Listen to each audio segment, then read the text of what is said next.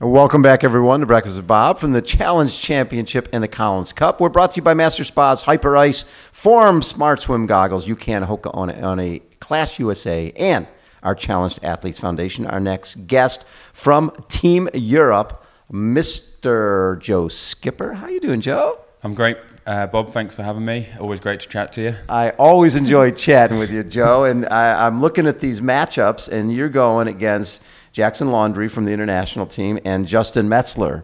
So some big boys.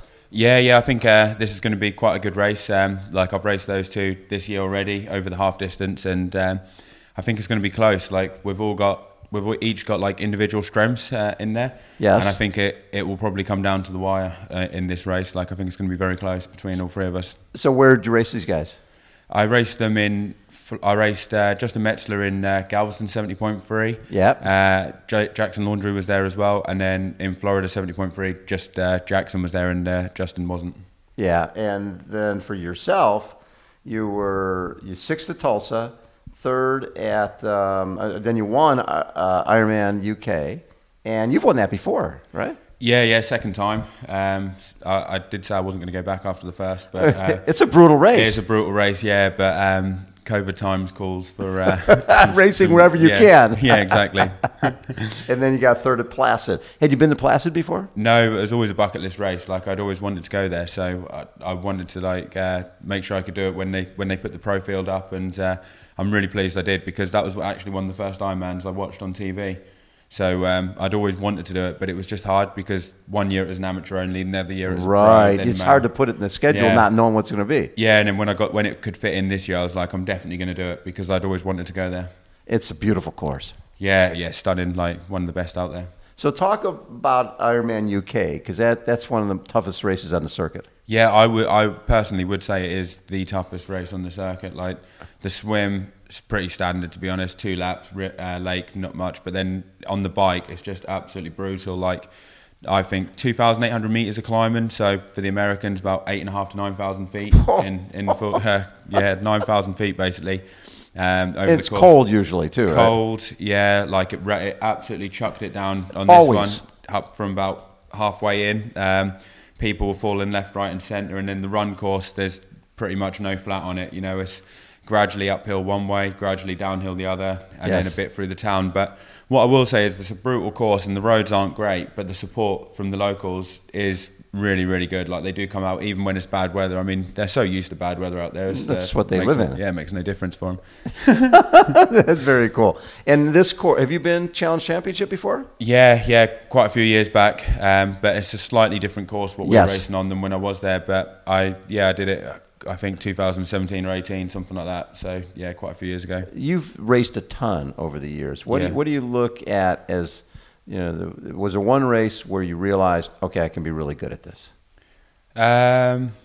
Probably when I did my first full distance because I hadn't really trained for it, and I finished 5th place in it, and I think I ran under 3 hours, and it was kind of a mistake that I actually entered it, and I thought, like that wasn't bad. I mean, that's going back 9 years now, so I was like 23, 24. Yeah. And I think I went 8 hours 23, which back then was fast. Was a pretty good time. Yeah. It wasn't like no one was aware of aerodynamics, been in the wind tunnel and stuff like that. So it was a pretty solid time. I mean, now like people are going under 8 hours for their first time, but back then I think under 8 hours was really, really rare. Like I was the first British athlete to do it, and that wasn't until 2016. Exactly. And so you've been there through the evolution of the bikes and how fast people are going. How have you changed? I think it's just going in the wind tunnel, being a lot more aware of your aerodynamics. Like back when I first started, like if you went into the wind tunnel, you'd get an advantage over someone, and you could gain 10, 20 watts, on people because the competitors just weren't aware of the equipment choices, the position and everything like that. You'd get a TT bike, you'd set it up, does it feel comfortable? All right, yeah, that looks good. Right, off you go. And now it's like, right, get a TT bike, go in the wind tunnel, we'll check all our wheels, we'll check helmets, we'll check shoes, literally everything, and you have to do that now just to be on a level with people rather than to get an advantage. Like if you don't do all that, then it's not like you're keeping on an even keel with people, you're behind people. And then if you do it, you're just on a level. It's like you're not even gaining anything now from going into wind tunnel. You're just keeping up with the others. You're staying up with everybody else. Yeah, keeping up with the Joneses. Well, when you see, Cam Wurf going 4:02 last week, and guys going as fast as they're going, you've got to keep upping the ante, right? Yeah, exactly. And then it's always looking towards the next thing as well. So luckily for me, one of my sponsors, Revolver, he's makes custom parts for the bike. So he's always trying to make new custom parts so we can get more aerodynamic on the bike and put the hydration and nutrition in positions where you don't lose any watts and all that kind of thing. And it's just a constant battle to try and find new ideas where you can try and get an edge on your competitors. Well, and the thing that's amazed me the most is it used to be if you really pushed hard on the bike, you paid for it in the run. But people are running fast as well. They're getting off the bike and people are running in the 240s and the 230s it's not that big a deal. Yeah, and that's another part of it. Yeah, like you say, people are running faster now. Back, I think before, people were... Ironman is obviously quite a new sport anyway, but people were a bit worried about pushing too hard on the bike because they won't run. But then I think Keenly and a few others changed that, where they'd push the bike hard to get a gap, and then you didn't have to run that well.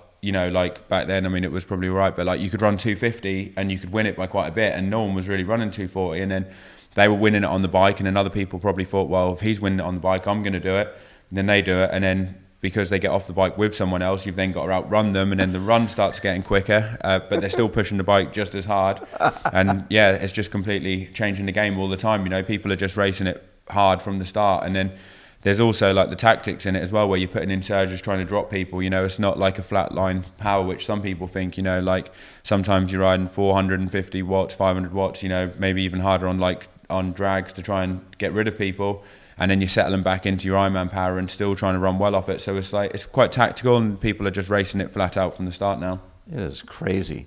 So for you, how have you changed as an athlete? Not so much just the equipment, but have you had to refine the way you train, maybe not do as many miles, do more indoor miles? What are you doing now that's different from before? Well, mainly it's consistency. It's just backing it up year on year, and also you always learn something when you do a full distance, what you think you could have done better or what you think you could have done worse. And it's just little refinements, I've changed my training from when I first started, but it's probably putting a bit more volume in than what I did do. But it's nothing drastic. I think the main thing is just literally being consistent, trying to be injury free, and eating a healthy diet so you can train hard as well. A lot of people think because you're training loads you can eat really anything you want, but if you eat anything you want you just can't recover and you just get injured. So it's just training and being a professional, really. And do you use a physio and things like that as well? Yeah, so I was getting massage before I went away. Once a week a guy was coming to the house and doing that. Physio, I probably don't see as much as I should do, but I do get massage, and I use one of them massage guns as well, Theragun type of thing, yeah, that kind of thing. Put the Normatex on, all that kind of thing. Yep. But a bit of stretching, but probably not as much as I should do, but I try and do it when I can. Good for you, man. So with Kona not happening until February, if at all, how are you? What are you looking at for the rest of the season? So I'm going to race Ironman Switzerland next week. I put a last minute entry into that. I thought since I'm here, and obviously with Kona not happening like you say, and then you've just got to pick races when they come, and I could wait until the middle of October for Mallorca or California, but potentially they could get cancelled. You never know. You never know, do you? So I'm kind of just taking, with a few more months left of this year, just taking my chances when they can. So I'll do Switzerland. Play that by ear, afterwards, see how the race goes, see how I feel. And I would like to finish the race with one last race, if I could, potentially Chattanooga. It looks like it's a downhill swim on that. Would suit me. I saw Sam Long's racing. There'll probably be a load of others racing as well. Pretty strong field, but longer bike, easy swim. I'm in. Yeah, and also that is a qualifier for next year's Kona, right? So for 2022. Yeah, but will Kona 2022 be this year though? I've been waiting for Kona 2020 for 2 years now, so who knows? Yeah, it might be qualified for this year, next year, whatever. But it looks to be a good race anyway. I love it. You're pretty excited about Team Europe? Yeah, I am. And to be honest, a lot of the matches look really exciting, and it almost feels like, in a way, I'd love to be watching it and see how some of them unfold. Like, for me, I like the look of like Keenly, Sanders, and Starkovic, I feel the same way, because I know that none of them want to lose to each other, and they will go to the death to beat each other. Jan Frodeno versus Sam Long as well. I'm really looking forward to seeing how that one unfolds.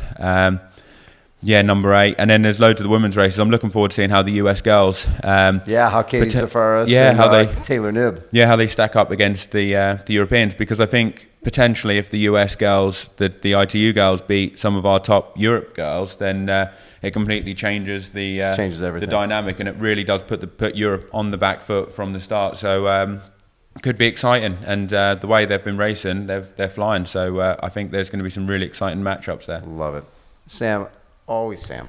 Joey, always a pleasure to catch you, man. I appreciate you taking Cheers, time. mate. Thanks very much. All right, Joe Skipper has been our guest, everybody. Again, Breakfast with Bob, Challenge Championship, and Collins Cup. Hold on, we'll be right back.